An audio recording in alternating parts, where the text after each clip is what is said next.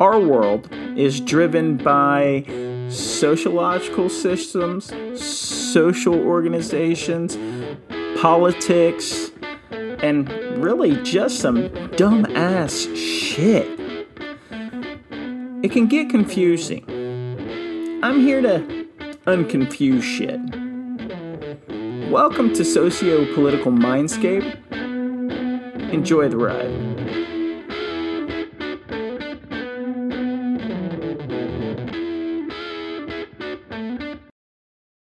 Welcome to Socio-Political Mindscape. I'm your host, Tim.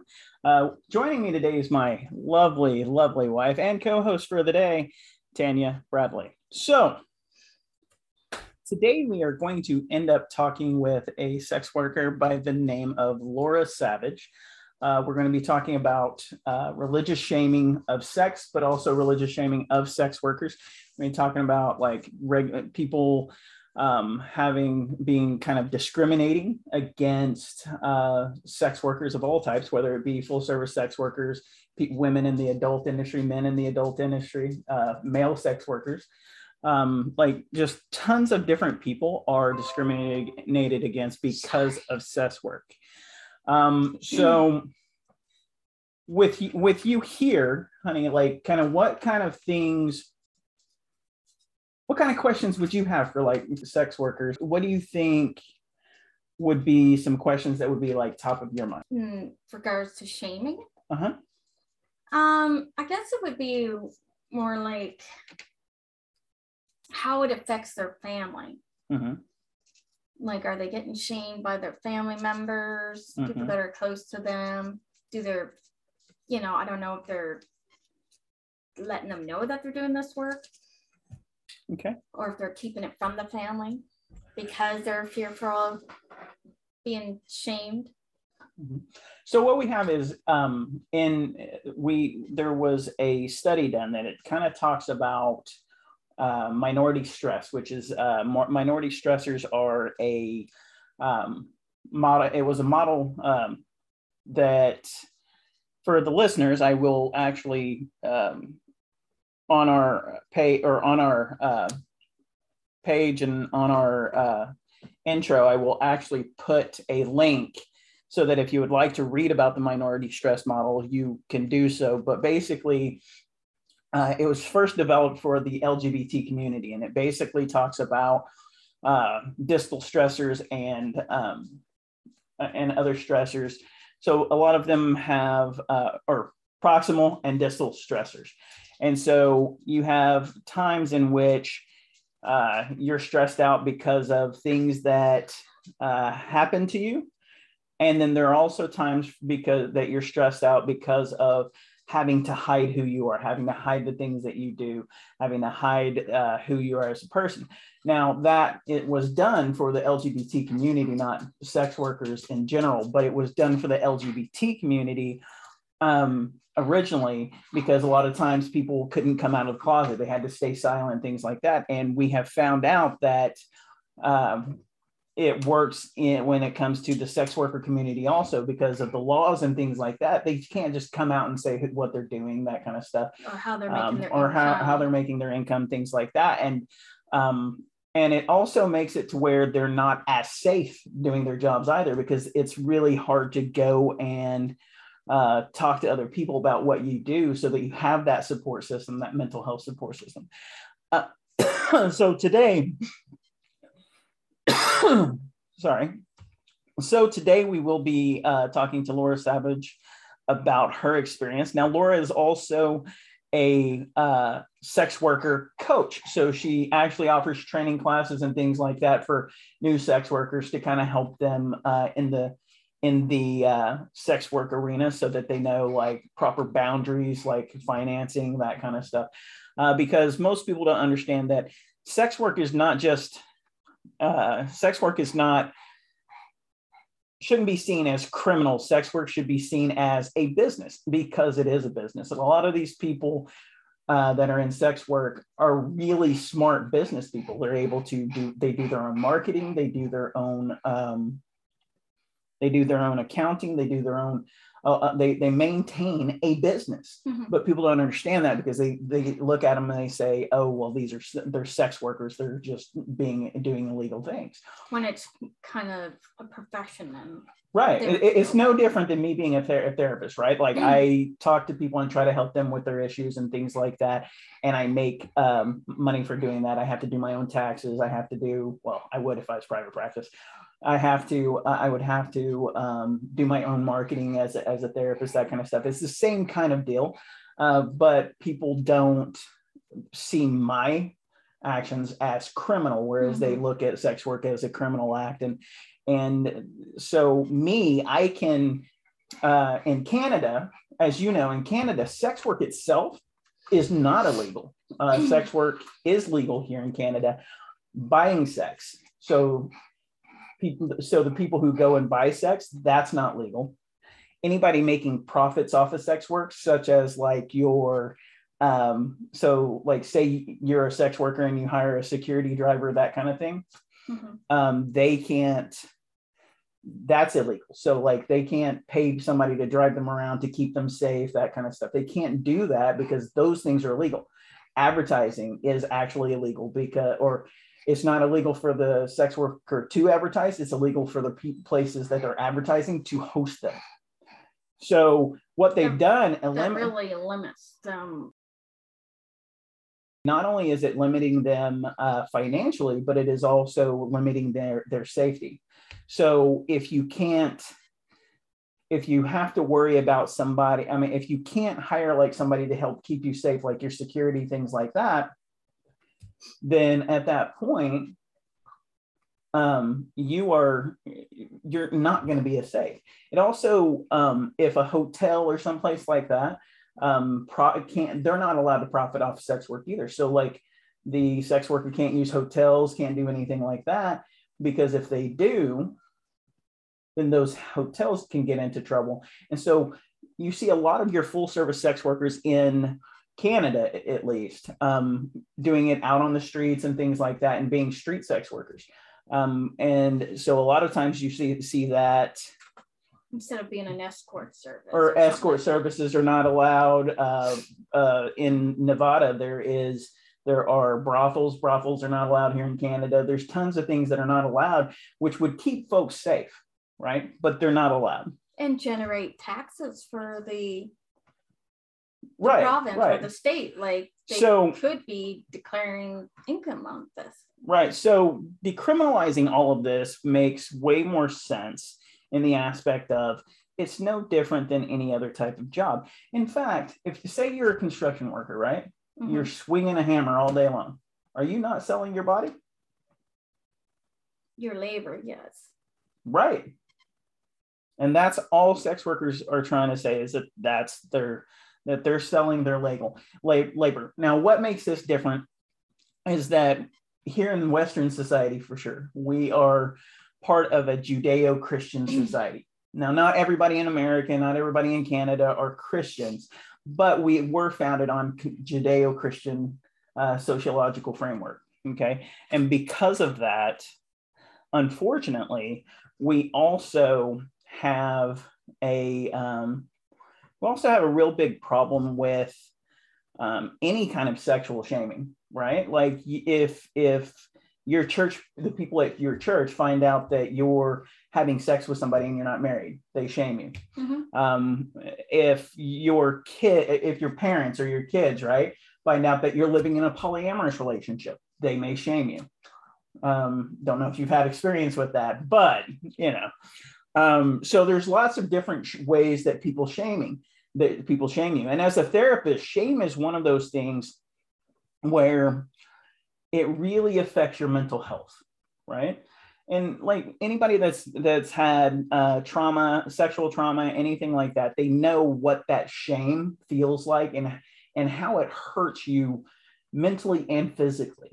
And so for me, the shaming of sex workers and things like that is something that actually damages versus helping them, right?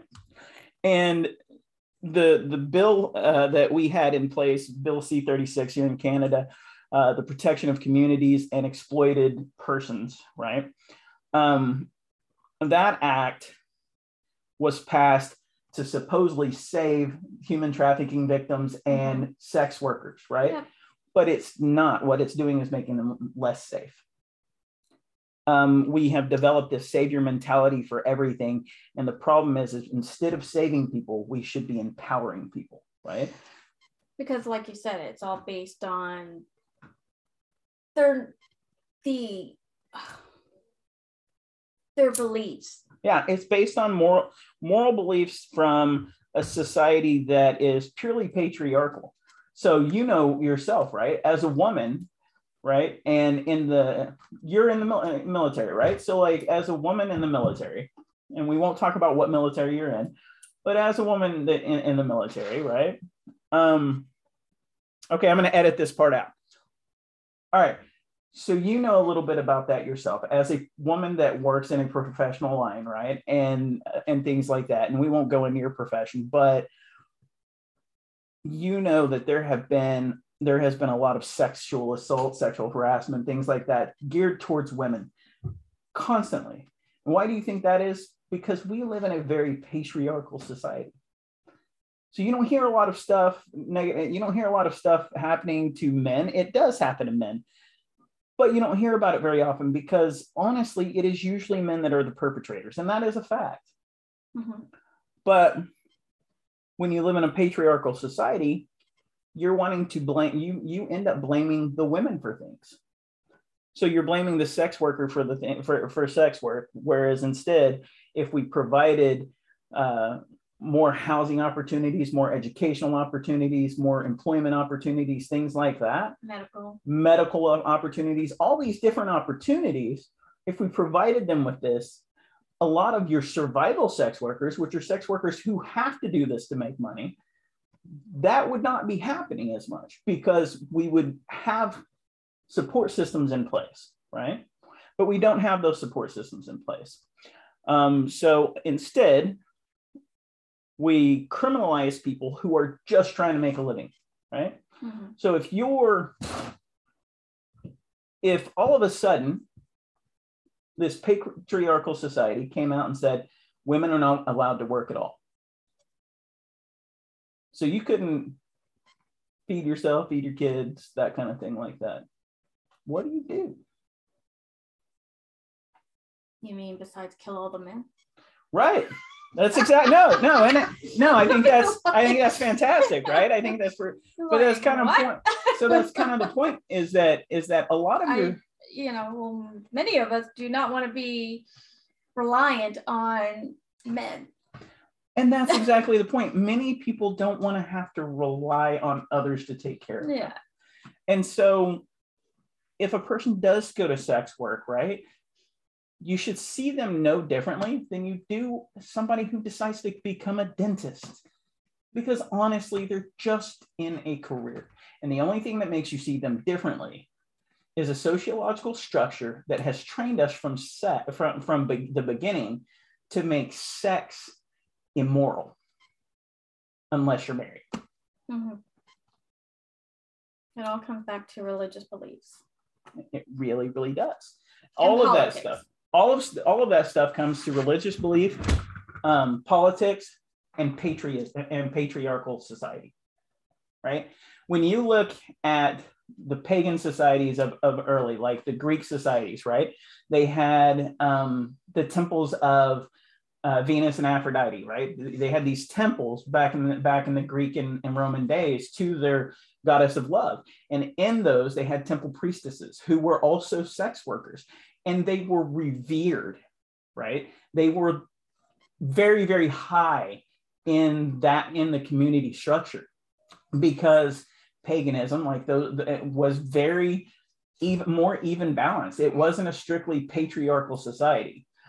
We didn't get that until we brought in the Abrahamic religions, which is Judaism, Islam, and Christianity. We did not have all of the patriarchal systems until we brought those religions in. So at one time, women were the rulers of the land, right? Let's talk about Cleopatra, right? She was a ruler. Let's talk about all of these queens that were rulers back in those days, because the patriarchal society was not like it is now. Right? We had a more even balanced system. And because of that even balanced system, women were able to advance, in unlike what they're doing now. Right? So I think a lot of that has to do with sex work, but also with shaming women for being sexual, right? So like for you, if you were a really highly sexual creature, right? As a woman, do you feel like that people would shame you for being extremely sexual as a female? Probably. Yeah. If I was flaunting it out there, yeah, they would, because if I was out there with multiple people and having sex, the society would review me as a slut or something. Right. But does it do that to men? No. So not usually. So what should we be doing? Instead of shaming women for being sexually empowered, we should empower them. We should tell them, hey, it's okay. It's okay. You're a sexual person. And guess what? Sex is the most biological process we fucking have. So to sit there and say that you're a sexual person, I think that shouldn't be a problem. I think that men have always viewed women not only as sex objects, but as the mothers of their children.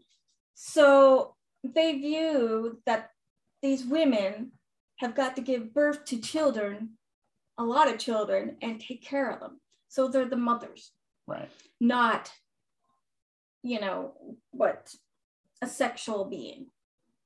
Which they use, you know what I mean? Which I agree with you, but it makes no sense, right? No. Like, how the fuck are they, how do they become mothers without being sexual beings? That makes no fucking sense. Because they're not supposed to enjoy anything, right? Like they're just a plaything for the men.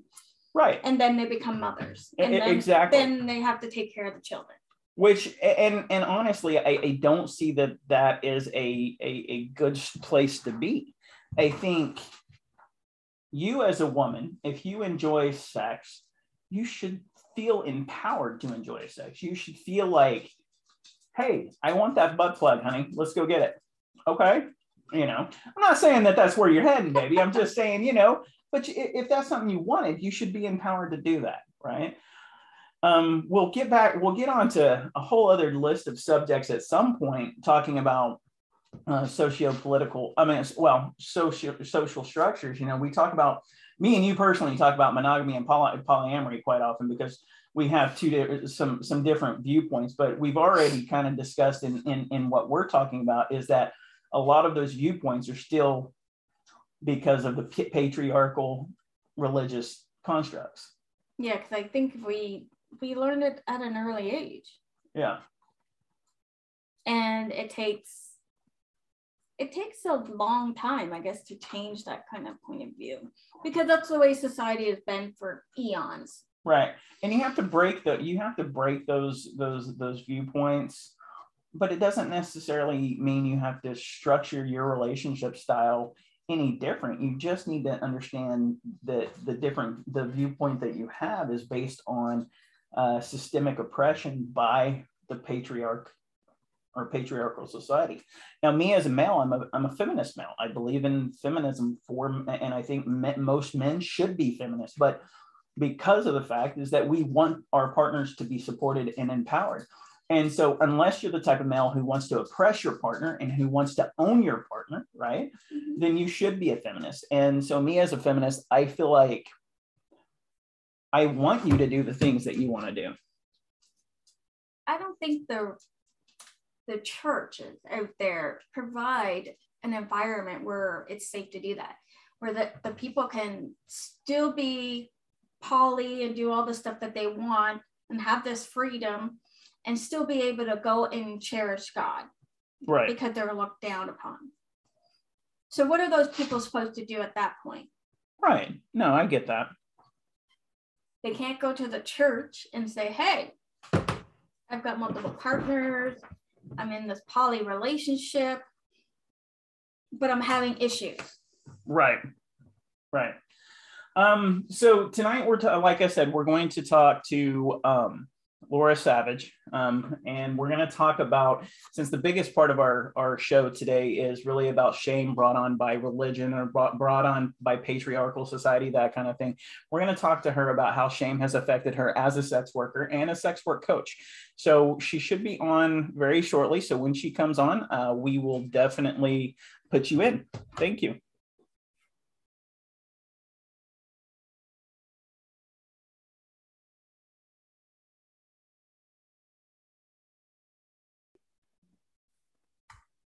Hello.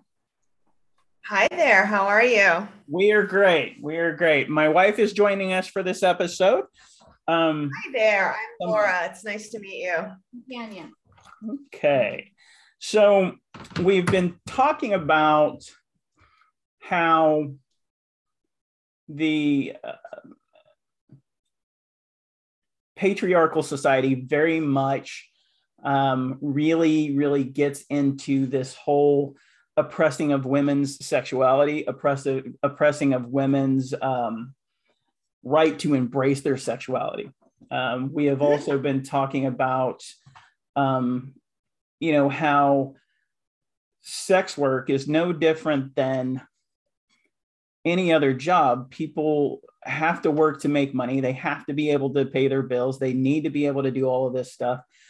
But yet with our laws that are governed by the religious right, I'm an atheist, so I apologize if I say anything offensive. No, you're fine.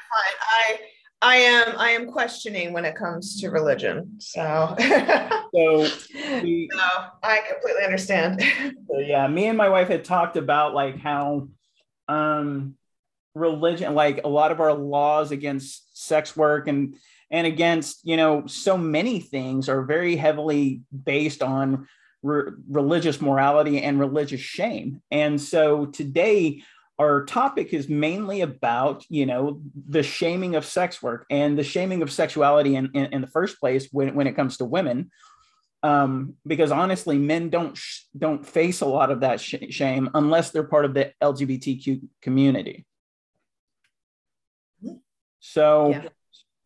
So I had a few questions to ask you and I really appreciate it. But before I ask you any questions, one thing I would like to do is I'd like to offer you a chance to tell us a bit about yourself. And I know that you also, I was telling my wife, you also offer coaching for new sex workers and things like that. And so I wanted you to give I wanted to give you an opportunity to kind of plug your business and to kind of tell us a little bit about yourself, if that's okay.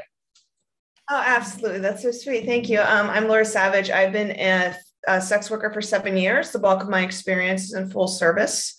I came into the business out of necessity, and the fact that was coming from living below the poverty level, and sex work was sort of a Hail Mary to save my situation. So I recently, within the last year, started accidentally, if I'm honest, coaching other sex workers, just telling them what I've learned through my time doing this. And that's sort of developed into something that I'm doing with regularity now. So I'm really enjoying it. Awesome. Now I have heard like there are a ton of different sex worker ran podcasts. Now I haven't listened to a lot of them. I think I listened to the one that you sent me solely so that I could hear a little bit more about your story. Mostly what I listen to is obviously psychotherapy and sex therapy podcasts. That's kind of my general forte, as I am an aspiring sex therapist also. Actually in the process of getting my certification for that. But with podcasting and things like that, have you ever thought about doing a podcast?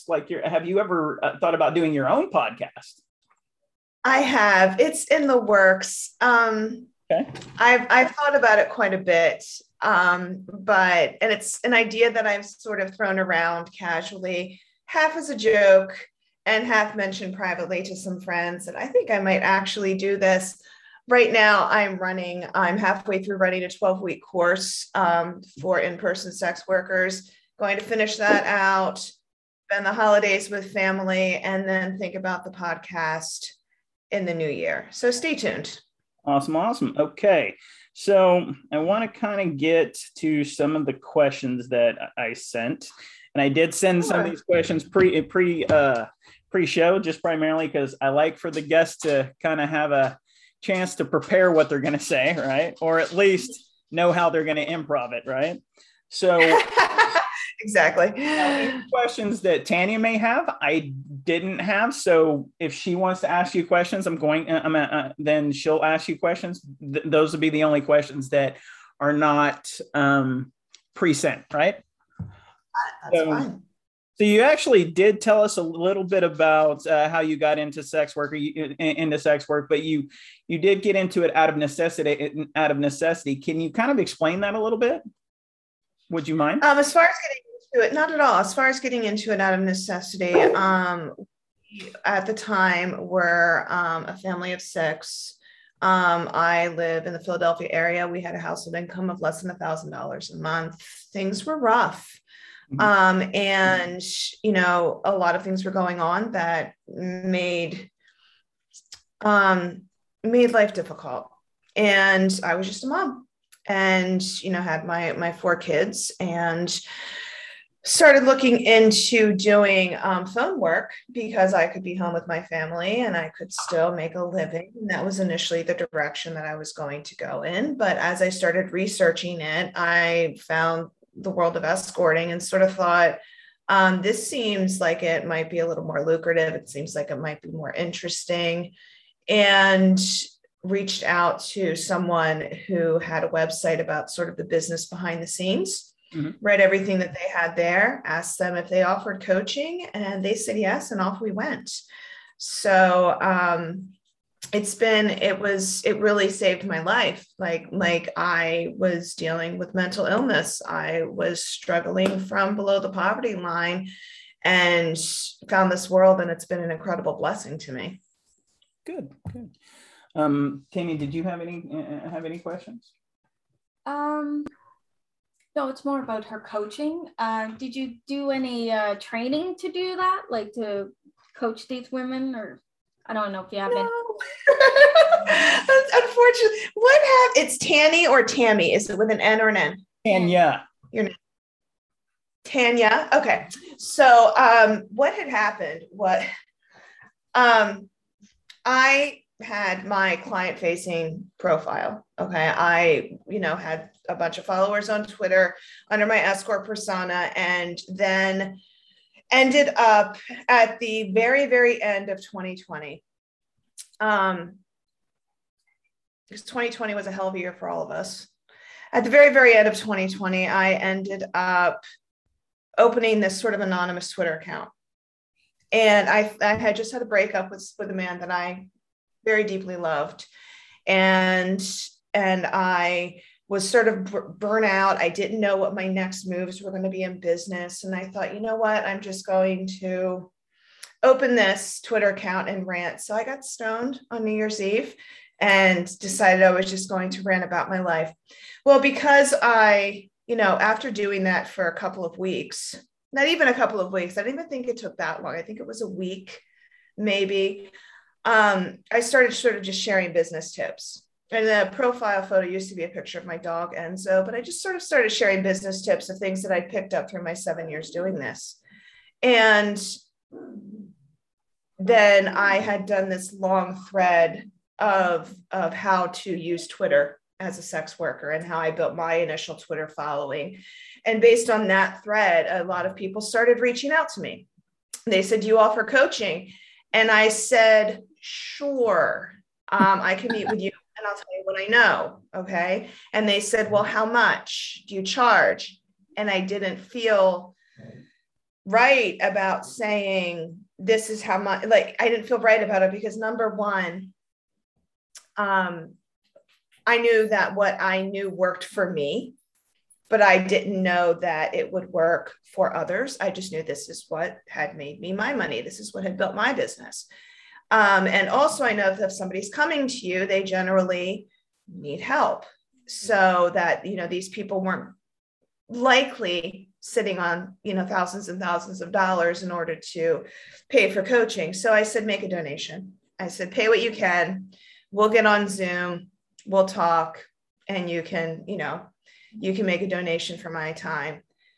And based on that, it just sort of took off. So it was, I'm not accredited by any means. I just am a very, casual person. I just get on there and I'm like, here's what I know, ask your questions. I'll try my best to answer them from what I've done myself. Life coach for this. That's exactly it. That's exactly sure. it. Well, and I'll be like, here's what to do. Well, and the thing is that, like even life coach, like they're not regulated. Like it's not coaching is not something that is a protected title. Like me as a counseling therapist in Nova Scotia, registered counseling therapist is protected title, but I could call myself a counselor all day long and not even have any education in it. Right. Mm-hmm. So psychotherapist in some of the provinces in Canada, we have a registered psychotherapist is a protected title, but it's not everywhere. The only protected titles in mental health really are psychologist, psychiatrist, and clinical social worker. Those are the only really protected titles. So for you, no, that's fine. We're snuggling the dog. So for you, like to say that you're coaching, you don't need to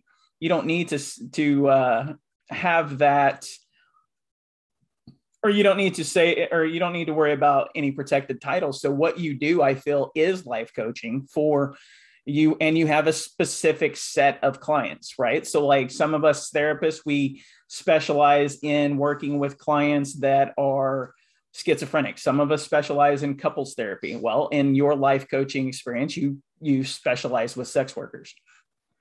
Yeah, I mean, I guess that's why I'm putting it. And I think that's incredibly generous of you to say. I really appreciate that. It's just, I like to just think of it as like, we get together, I'll tell you what I know. Doing the course that I'm doing right now is super fun because it creates this little community. People get to know each other. Sex work can be really isolating, especially if you're not in a major city. But yeah, I'll take life coach for sex workers. Absolutely. About to get some business cards. So I gotcha. But no, and honestly, as an aspiring sex therapist, seriously, like we are looked at, sex therapists are also looked down upon, like a lot of times because of the fact that we work with sex. So anytime you bring that word sex in, you're looked down on, honestly, because and we know this by what's happening on Twitter, by what's happening on Facebook, things like that. Like if you even use the word sex in your Twitter, like that can get you into a lot of trouble, like, or on Facebook, things like that. So a lot of people right now, if they're saying sex worker, they're going to put S and then they're going to put some kind of symbol and then the X so that they can kind of, get around that rule. And so, and a lot of that is part of the shaming process. Like our world is very shaming when it comes to sex work. It's very shaming when it comes to, I think, any sexual empowerment of women. I think it's very, very that our society shames it, So, but being in the U.S., right? Like I'm originally from the U.S., from Oklahoma, and and my wife is a local Nova Scotian girl, right? And so, but being from the U.S. and being from Oklahoma, I do know that sex work itself is illegal, except in certain places. Like I know it's legal in Nevada, I think, right? Like, and that's only if you happen to work for a brothel, because for full service survival sex work and like being on the streets is sex work, it's still not legal in Nevada. You have to be part of the brothel. So knowing that, like, do you feel like why do you think sex work honestly is illegal anywhere? I mean, selling sex, sex itself is legal, right? Selling things is generally legal, right? So why do you think sex work itself is illegal? Well, I always find it funny because if I'll just say this, and then I'll get to the reason of why the sort of root of why I think it's criminalized. It's like this. If I was going to have sex with somebody for free, and it was just the two of us, we don't know each other, that's fine. If I was going to have sex with somebody for money and a camera is there, then that's fine. But if the camera is not, it is not. So I think it comes down to like, it's a little kind of strange. It's not logical, but I do think at its root, it sort of comes down to keeping marginalized people, marginalized portions of the population oppressed. Yeah, like I don't understand. Like you said about the camera, you get paid to be on camera to have sex for pornography, but you can't get paid sex on, when there's no camera around.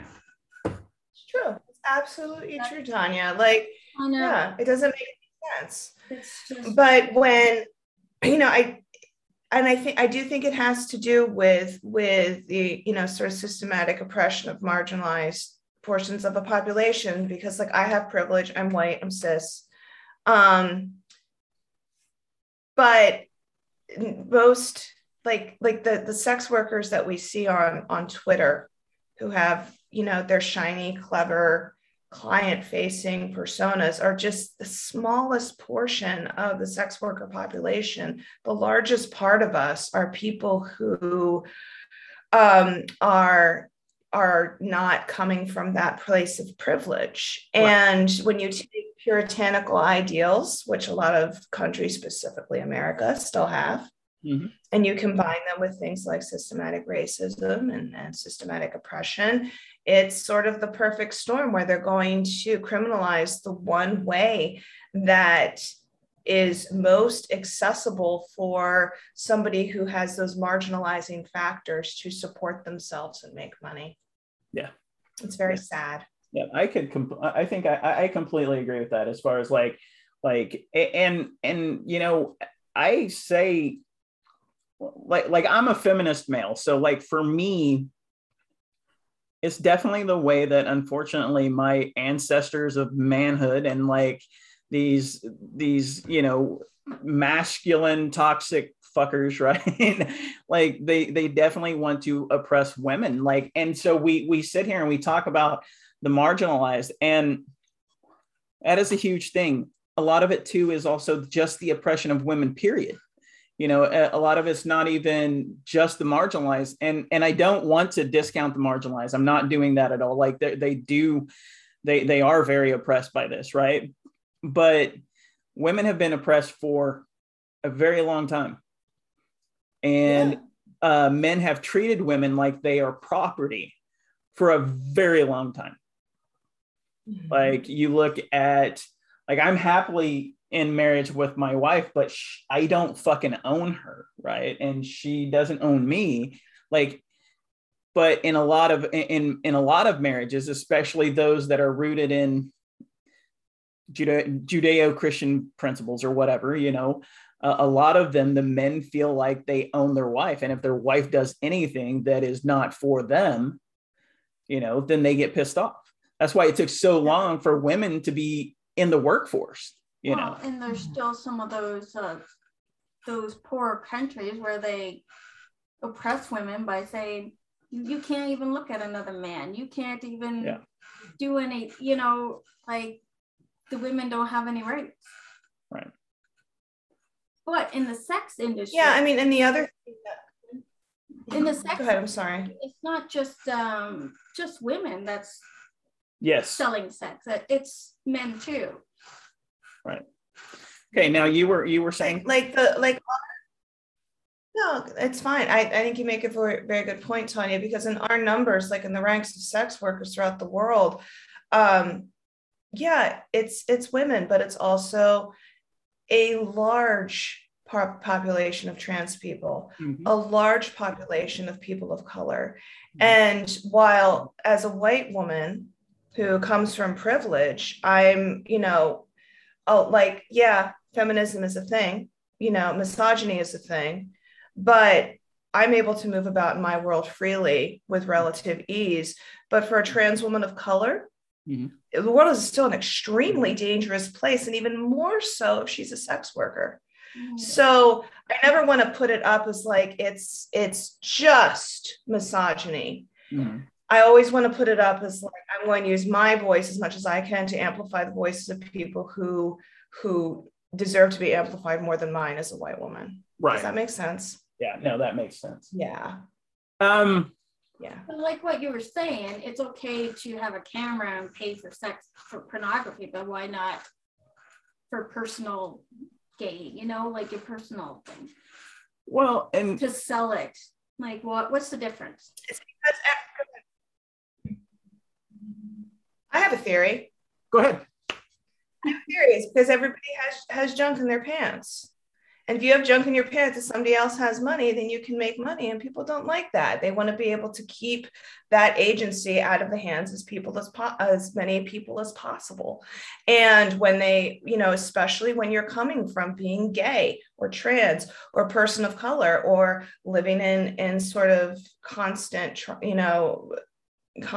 poverty, having that population of people be able to sort of raise themselves up, provide for themselves, and therefore advocate for themselves because they're not struggling to survive, that threatens the whole goddamn system that we've got going on in America.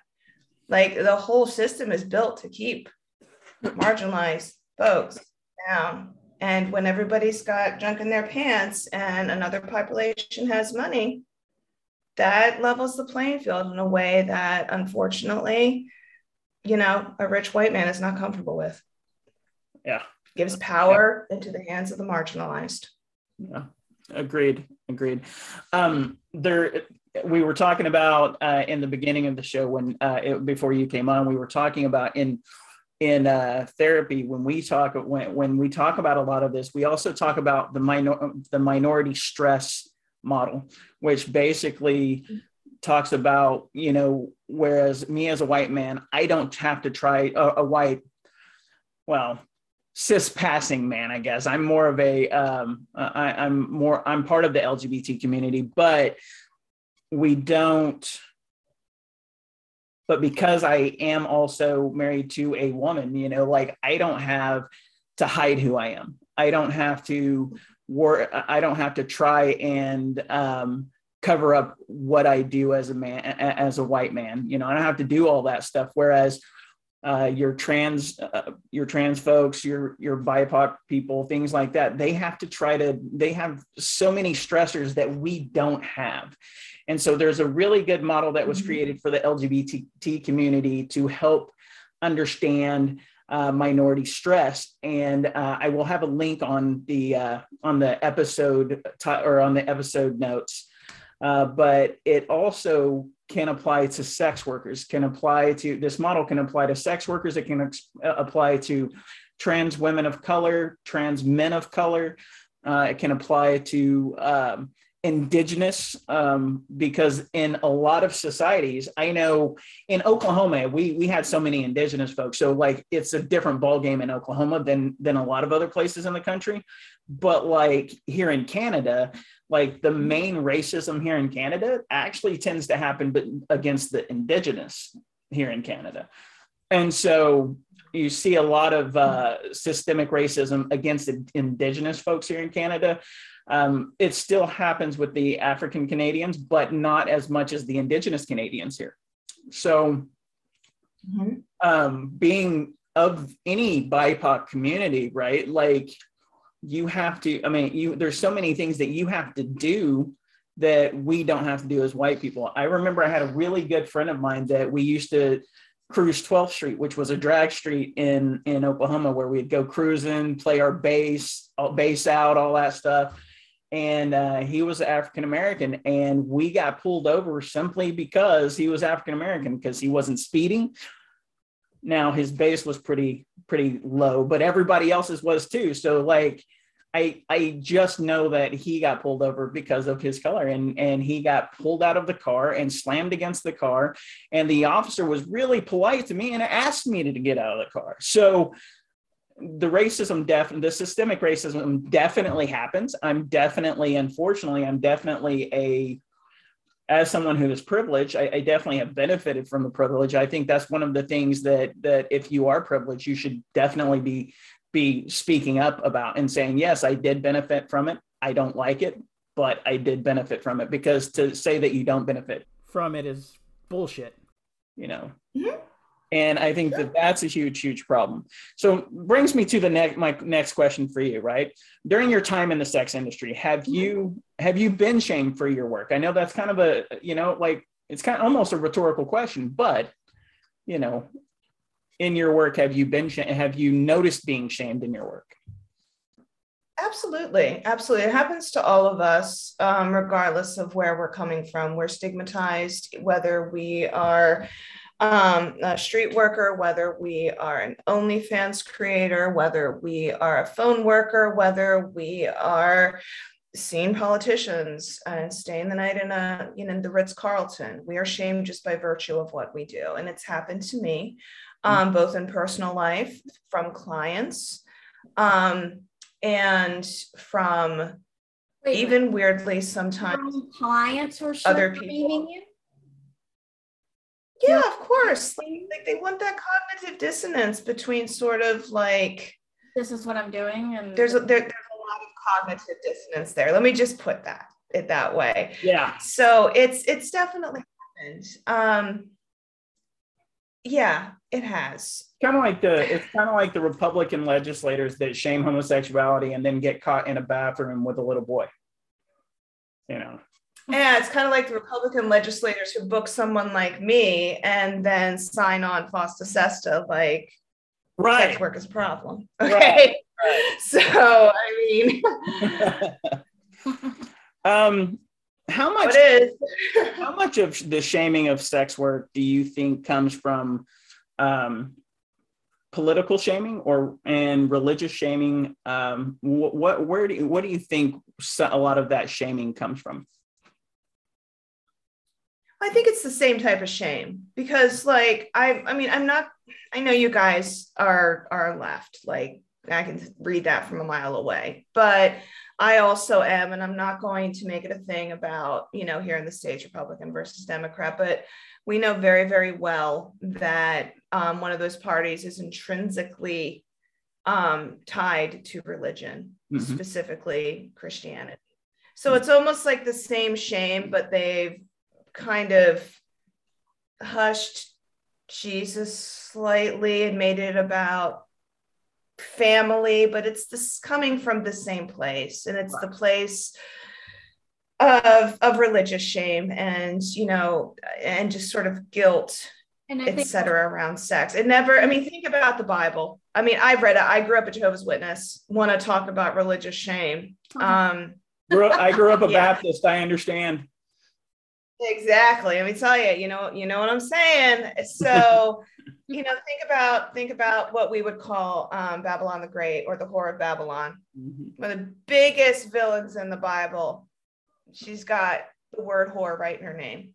Okay. And they would do anything, those sort of whoever, like patriarchal, like Bible-y writers, whatever, they would do anything to sort of get their dicks hard, while at the same time stigmatize somebody who was powerful in their sexuality. Well, most of the laws based on like this patriotic thinking, patriarchal and religious thinking. Yes, definitely in the States, a lot of it is focus on the family related, right? So yeah, because you're not allowed to marry more than one person, and apparently you're not supposed to sleep around either. I know, what the hell is that about, Tanya? Think of the children. Yeah. Okay.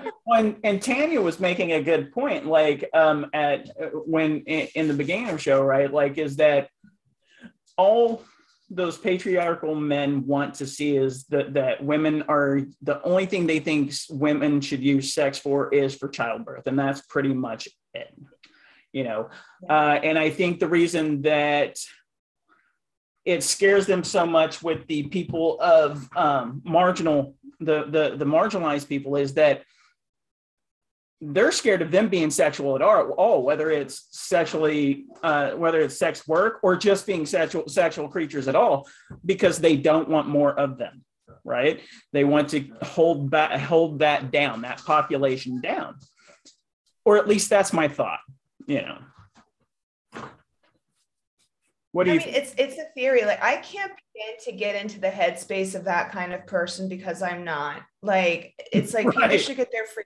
Fuck who you want to fuck. All right, do your thing. As long as everybody's an adult and everybody's into it, go nuts, guys. But they do seem to want to be very intimately involved in the bedrooms of specifically LGBT folks. Yeah. Like why do you care so much? But they definitely have an interest, and it's definitely trying to keep everything in a sort of very puritanical, family friendly, leave it to Beaver box that never really applied.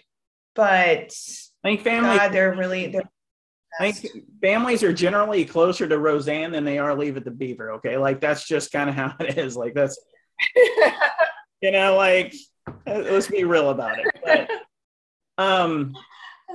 so how has shame affected you mentally and physically, whether it's been through sex work or through any kind of sexual shaming? Like, how has that affected you mentally or physically? You know, it's funny. I just like, as I skimmed through the questions and I was like, yeah, this is cool. And then I was just, you asked that and I was like, oh, in a big way, because it didn't really register until just now. So let me say this. I'm a highly sexual person in my actual life. And there's, you know, as a woman who is not shy, somebody who's flirtatious, somebody who's dominant, and somebody who does not have a super duper skinny Kylie Jenner body. There is a lot of shame that's sort of assigned to people who look like that, just for desire, just for wanting sex, just for having the nerve to pursue sex, or the nerve to consider yourself as sexually attractive. I was talking to a friend about this, and there's always this idea of being too much to handle, too much to handle, too much to handle. And that predated sex work for me. And as it was interesting in my personal case, and I don't ever want to speak for all sex workers and say this would be the case for all of them. But in my case, sex work was able to start healing those wounds because I was able to see it as a positive thing, an affirming thing, as opposed to being something that I need to sort of be ashamed of and hide from sexual partners. Yeah. You know, I probably couldn't agree with you more on this fact of, like, you know, I hear a lot of times, you know, I've heard people say, you need to be there for, even in the community that is working for sex worker rights, right? I've heard the phrase, she's someone's daughter. She's someone's mother, you know, and my thing is none of that should matter.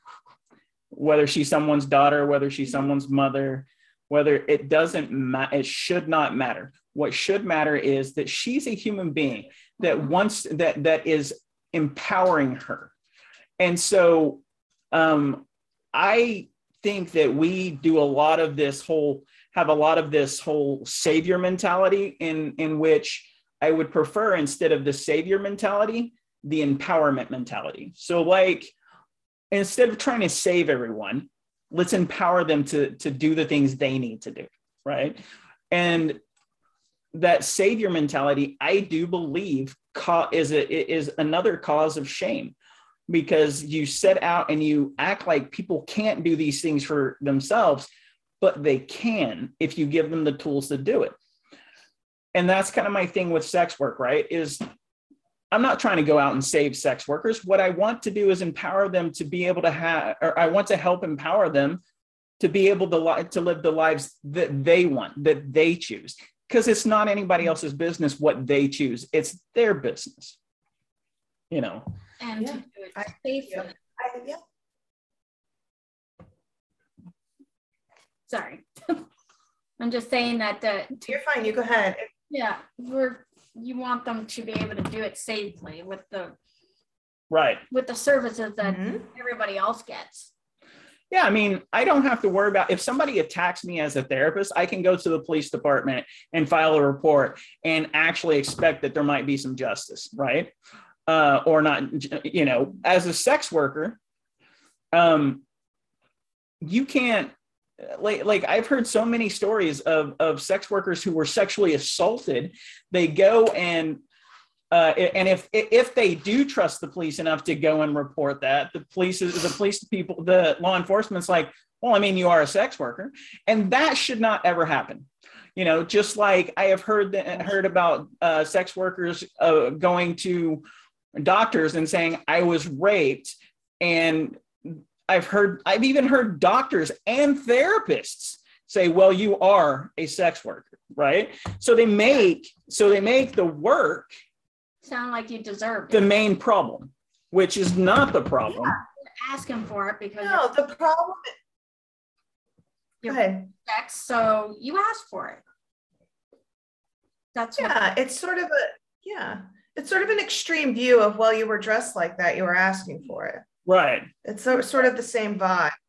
But I agree with the empowerment. I just want to address one thing about it, is that sometimes sex work is incredibly empowering. I'm very lucky that in my case, I find myself very empowered in my work.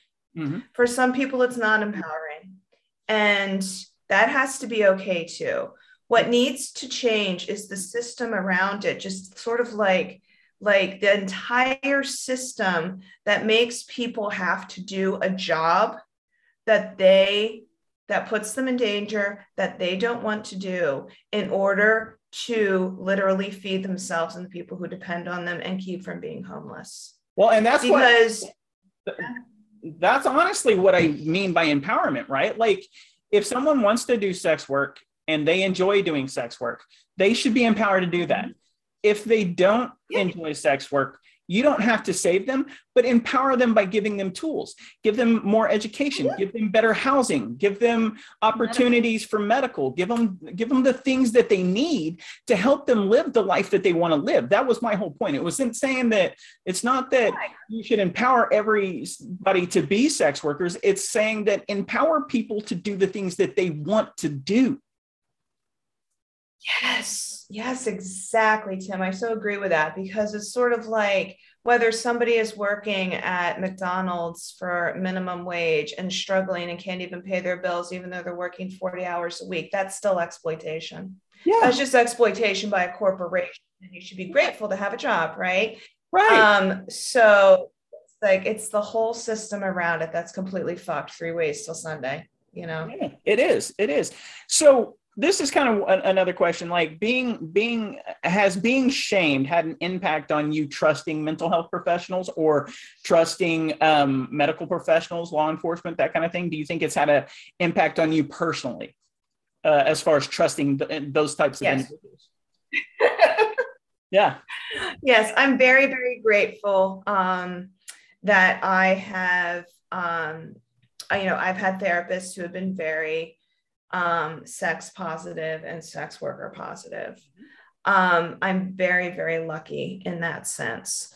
I'm very lucky that, my doctor is aware and does not judge. However, no matter you always get that lump in the throat whenever it's time to start having that conversation about what you do for work. Right. And no matter how many times you practice that elevator speech, you're sort of like, okay, this could go one of two ways.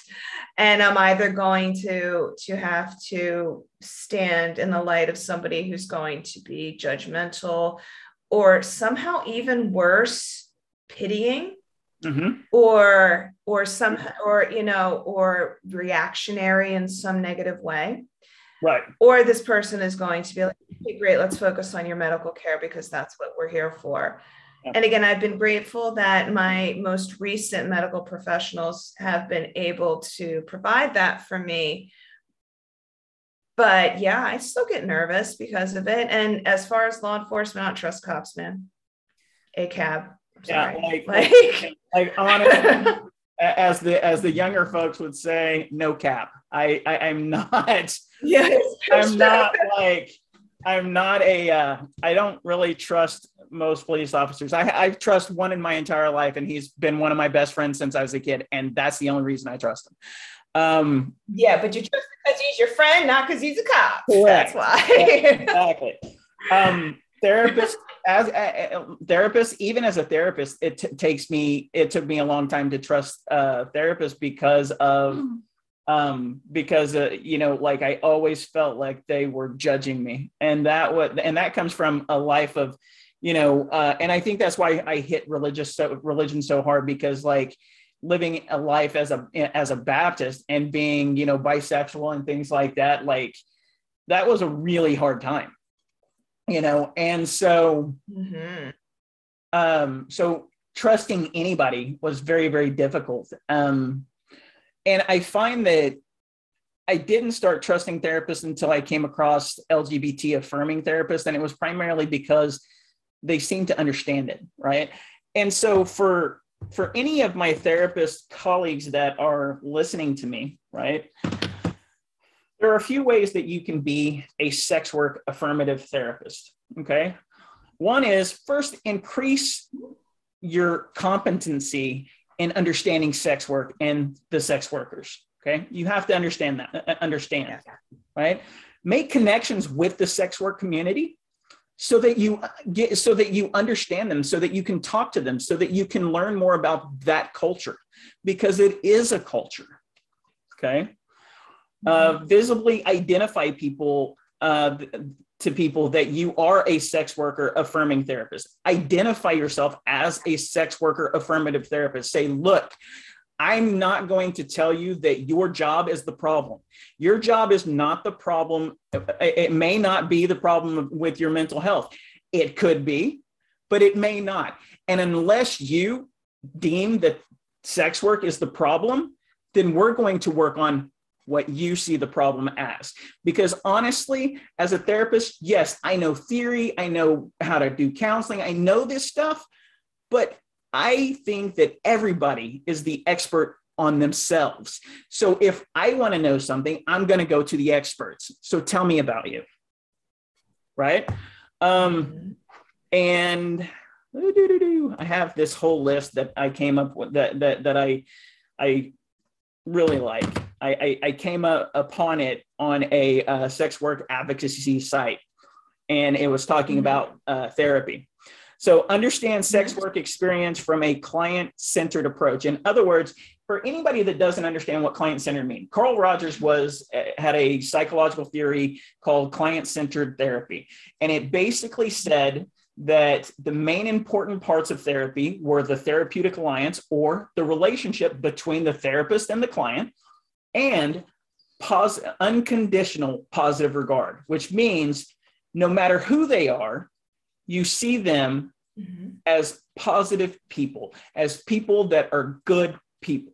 No matter who they are, what they do, that's just how you do it, okay?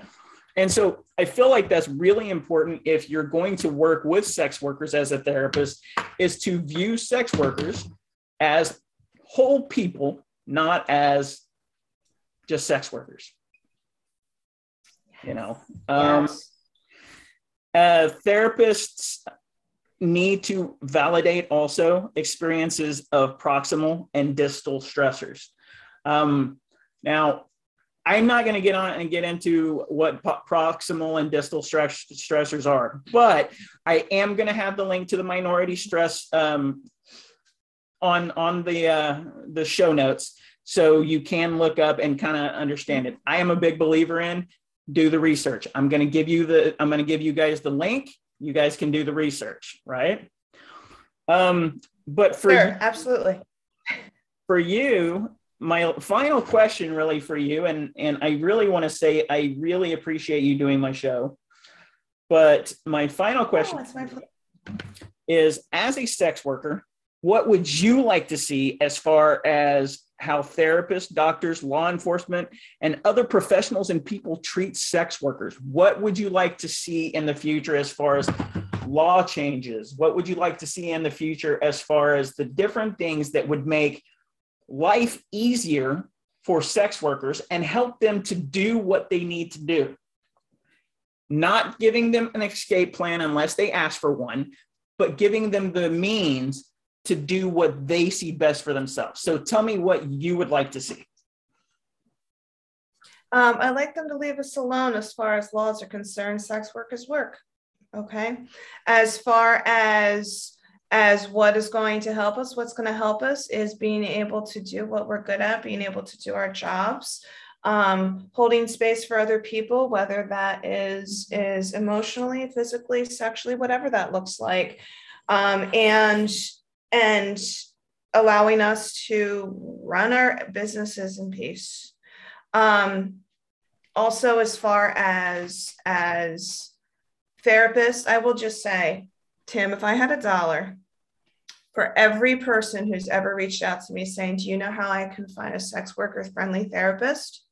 And I usually have to tell them it's going to be guess and check, because some of them are going to say, yeah, I'm friendly. And then you're going to meet with them a couple times and all of this stigma is going to come off of them. Mm-hmm. If somebody has the courage to put themselves out there as, I am definitely a sex worker friendly therapist in any geographical area, they are going to attract a large following. I mean, a large client base, because we are everywhere, sex workers, and everybody can benefit from therapy, if not constantly, definitely during different times of their life. Right. As far as doctors and mental health professionals, learn to treat the person and not stigmatize them because they are a sex worker. Even if it is something that is sex related, we are not dirty. We are not diseased. We are not addicted. Mm-hmm. Sometimes addiction can happen, but that's an illness, not a character flaw. And it certainly can't be conflated directly to working in the sex industry. Correlation is not causation in that case. That is 100%. Yeah. So learn to treat the person, provide excellent medical care, and make sure that that your patients know that you are coming from a place of non-judgment and that you are here for them and you see them, as you said brilliantly, as a whole person. This is not I'm not paid by this group by any way, in any shape or form. Something that you might also look at whenever you are in the adult industry is a organization called the Pineapple Support. Yes, I've heard. It is pineapplesupport.org.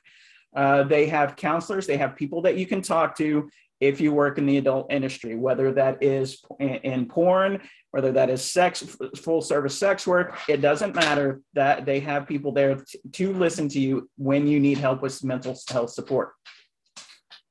If you are in those days, having one of those days in which you are having suicidal ideologies or having any issues that are causing you to want to harm yourself or anyone else, please just reach out to someone.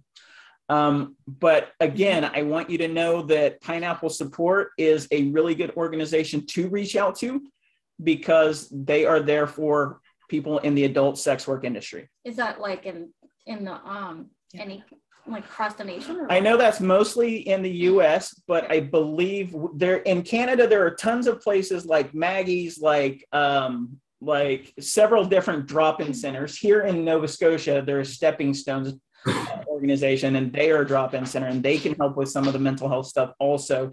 So like anything, there are people out there for to help to be there for sex workers.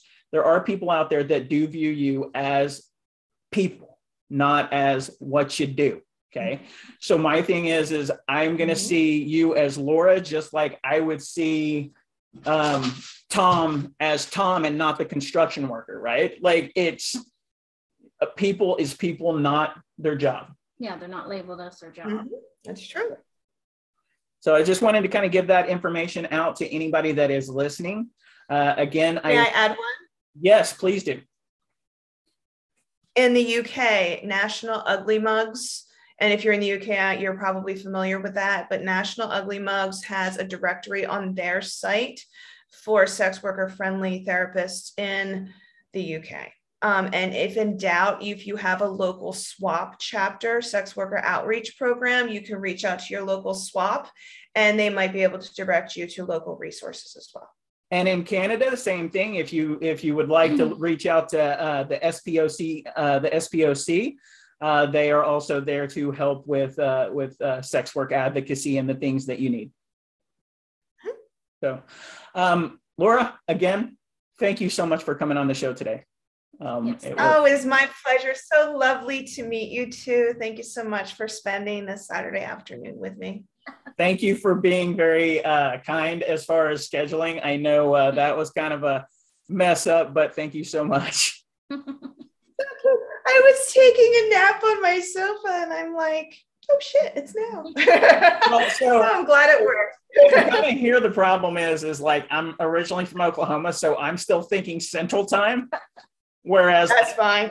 Whereas I'm in Atlantic time now. So like I'm actually an hour ahead of you, not an hour. Yeah, it's weird. That's fine. That's fine. It worked out. Thank you so much for having me. I appreciate you. No problem. Whenever and guys, thanks for listening to the show. I don't have a lot of listeners, but guys, anybody that does listen to the show, I want to thank you very much because honestly, there are some social issues that are out there that we really need to fix, and we can't fix it without community, guys. We just can't. So if you're listening to the show, if you want to listen to more, just go on to Spotify, Apple Podcasts. The show's there. I don't ask for money. I don't ask for Patreons. Just come see me. Just come hang out on the show. Come watch the show. Or listen to the show. I don't do any video stuff because I'm not a pretty man. I don't want to be on I don't want video. Nobody needs to see that. Okay. Who wants to be a guest on it? If he's very handsome, don't let him lie to you guys. If someone wants to be on the show, you can contact me at allloveislove2020@gmail.com. That is a email for both my All Love is Love podcast and for this podcast. I generally have them both so that I don't have to manage more than one because I'm lazy. So go ahead and send me an email if you want to be on the show. We would love to talk to you. All Love is Love is also about polyamory and about helping folks understand that monogamy, even though I am a monogamous, is not the only valid relationship style. We want to explore different relationship styles. So if people ever want to be on that show, email me. Come on. If you have a different relationship style, I'd love to hear from you. If you are a political junkie like me and swing to the left, okay, go ahead and come on to the show. Just let me know. All right. Other than that, this has been Socio-Political Mindscape. You guys have a great day. Goodbye. Okay. So that was awesome. Thank you so much for this. This was fun. No problem. Like, I just took a training by Dr. Eric Sprengel. And he works at he's a big guy at the Minnesota Sexual Health Institute. And he did a really good 1 hour training class on being a sex worker, affirmative therapist. So I took this training because, as a counselor, we have to have continuing education. So I wanted to do that. He also did a training on the minute differences of sex work and sex trafficking, which is the biggest thing for me is that the FOSTA and SESTA and the Bill C-36, which is the protection of communities and exploited persons here in Canada, these laws are supposedly geared to help with sex trafficking. They do not. And what I can't get people to understand is that the more you criminalize something, the more these criminal organizations are going to prosper, not do well, right? Like they're going to do great. Absolutely. So if you think about prohibition here in the U.S. Right. Capone ate it up, loved it. Yeah, exactly. Like all you're doing is further pushing people who need your help away and enabling horrible people. Please continue. I'm sorry. Well, and also if you can decriminalize sex work and do better, like as far as law enforcement, if law enforcement could do better at treating sex workers with respect and dignity, those sex workers who do it voluntarily, they're your best eyes and ears against the sex traffickers. Yes, exactly. So, anyways, but yeah, it's been fun. Thank you, honey, for coming on the show. I always love it when you're with me on my show. It's so much fun. Laura, thank you so much for being on the show today. What I would like you to do, I know that we've talked so much about you having a Twitter account and things like that and having, a Twitter persona. Do me a favor. Will you tell the audience how they can see you, whether it's Twitter, whether it's, whatever media you use. If you have an OnlyFans, you can tell them about that. If Twitter, tell them about that, whatever. Just go ahead. Absolutely. If you want to find me on the internet, you can find me on Twitter at @LauraSavage. Awesome. And folks, if you haven't really been paying attention, Miss Savage seems to have quite a knowledge of sociology. I'm just saying. So you might learn a thing or two by following her, is all I'm saying. Okay, guys, it's been great. Yeah. Y'all have a good day.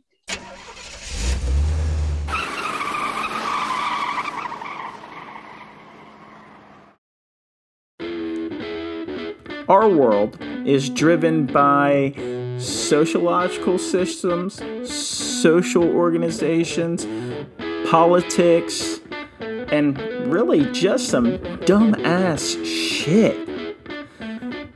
It can get confusing.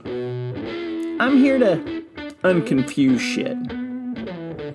Welcome to Socio-Political Mindscape. Enjoy the ride.